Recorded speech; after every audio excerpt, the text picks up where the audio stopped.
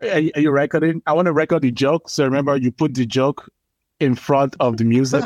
So what's the difference between a psychiatrist and a magician? Magician pulls rabbits out of hats, whereas a psychiatrist pulls habits out of rats.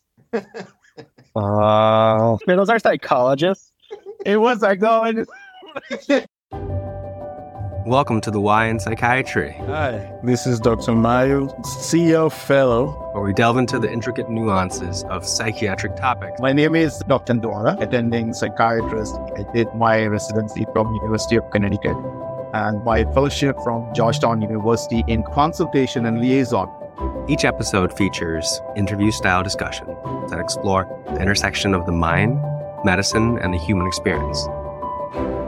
Together, we'll uncover the hidden why. It's in the groundbreaking discovery shaping the psychiatric landscape.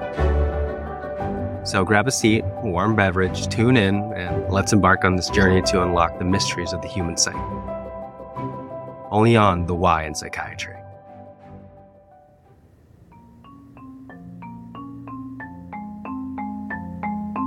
Today, we explore antidepressants, those complex concoctions that promise relief but sometimes keep us waiting, wondering. In this warm haven of knowledge, our journey begins with a question that echoes through the corridors of the mind. How do serotonergic antidepressants work in the brain, and what parts respond? What secrets do they unlock within our neural networks? And as we venture further, we find ourselves enveloped in a shroud of anticipation. Why does it take time for these medications to have an effect? As our host guides us through the labyrinth landscape of the brain, we seek solace in understanding. Welcome to the Why in Psychiatry. It is your host, Dr. Amayo. I go by Miracle. And as usual, my co-host, Dr. Andrade, is here with us. Hi, guys. All right, just to recap what we talked about, why we get depressed. And we learned about the Salus network, the executive network, and the default mode. And all of these networks are being connected by the monoamines. So springboarding off there, I was wondering, when a patient comes in with depression, our first line medication is an SSRI or an SNRI. That's classic. So how do those work? Well, I know they are serotonin modulators or serotonin reuptake inhibitors, but why does that work? How does that work?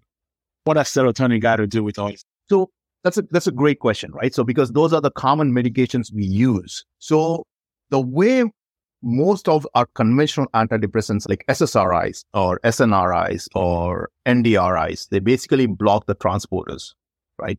So when you block the transporters, you prevent the reuptake of the neurotransmitters from the synaptic cleft. That is one part or one way that it works. And then you have the autoreceptors that are present at the presynaptic and somatodendritic region of the neuron. So the autoreceptors usually put a brake on the release of neurotransmitters. So if you look at autoreceptors, what are they? So if you stimulate an autoreceptor, you either decrease the release of a neurotransmitter or you decrease the firing of a neuron.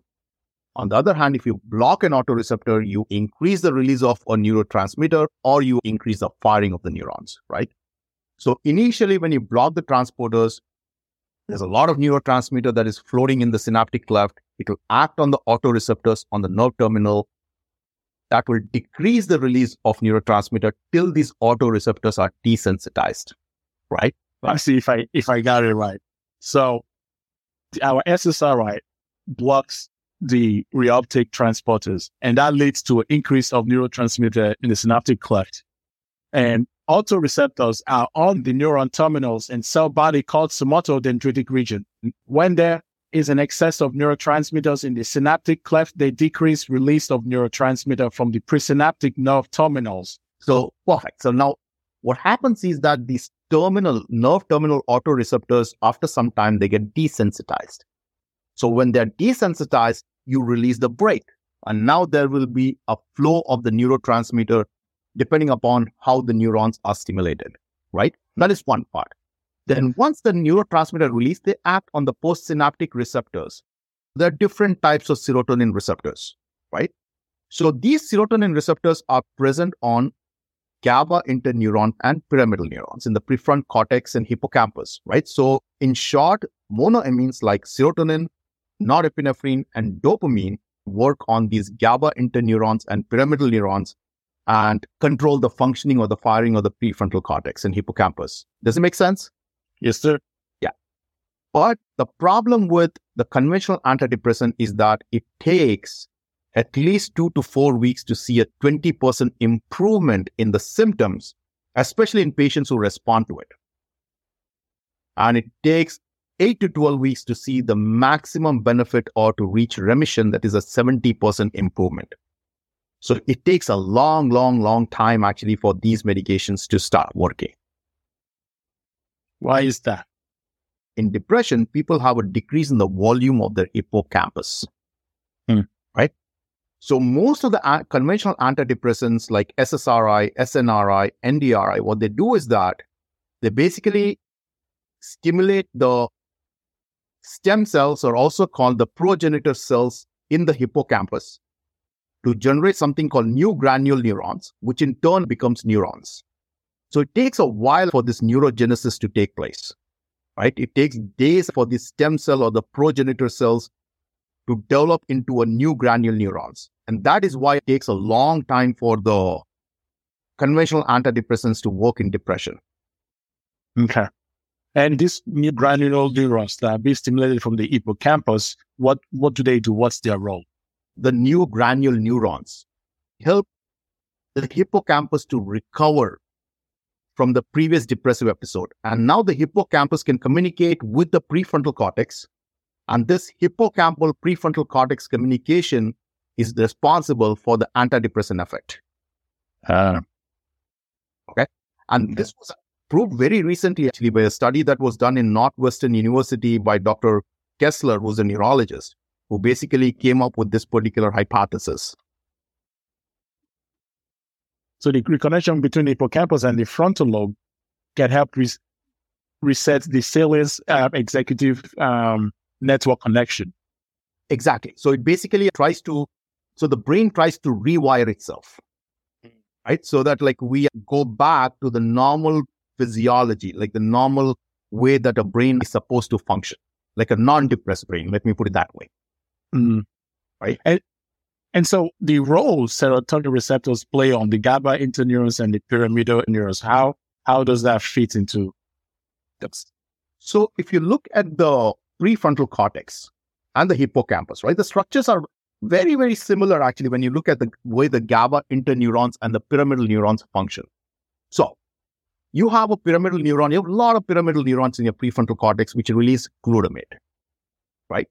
Pyramidal neurons are controlled or fine-tuned by GABA interneurons. So if you look at GABA interneurons, there are different types, but we'll focus on 2 GABA interneurons. One is called somatostatin, another one is called parvalbumin. They are named after the proteins they stand for. That's why they're named that way, all right? So the somatostatin, GABA interneuron, and the parvalbumin, they will have serotonin receptors. So the somatostatin interneurons are more like the tuning button on your radio, where you select the channels, right? So it tunes your pyramidal neuron. On the other hand, the parvalbumin GABA interneurons are like a volume button. So they will control the firing of the pyramidal neurons, right? So if these interneurons are not functioning well, you'll have less firing of the pyramidal neurons. And this is what actually causes a problem, because in patients with depression, there's less glutamate. And there is also a problem in the functioning of the somatostatin GABA interneurons. Sure. Yeah. So not only is there less glutamate, it's running less smooth and less fluid due to the defect in somatostatin GABA interneurons. Exactly. Right. So, you have to also remember that the cortex is something that controls the release of neurotransmitter from the brainstem. So the monoamine neurons are present in your brainstem, and they're controlled by the firing of these pyramidal neurons. So in depression, if these GABA interneurons are not functioning well or they're hypofunctioning, the pyramidal neuron is not firing, so there's not enough glutamate. And if there's not enough glutamate or pyramidal neuron firing, there's not enough monoamine release from the brainstem. So it's a vicious cycle. So the serotonin will work on the serotonin receptors on the GABA interneurons, and therefore stopping the cycle from the inside out And so by working on the GABA interneurons will work on the pyramidal neurons. The pyramidal neurons will lead to increasing glutamate firing. Increased glutamate firing in the frontal lobe will then lead to overall increased monoamines in the entire, from the brainstem over everywhere. That's absolutely right. So it's a top-down control of the monoamine release. Okay. I think we have it. Thank you for joining us on today's episode. Feel free to smash that subscribe button like your serotonin hammering a synaptic cleft. Our tireless team is already hard at work, cobbling together another potpourri of fascinating discussion for next week, so be sure to tune in. Visit our website and our podcast feed and let us know your thoughts on the episode. Subscribe so you don't miss our releases every Wednesday. Until next time, keep smiling, keep shining, and stay curious.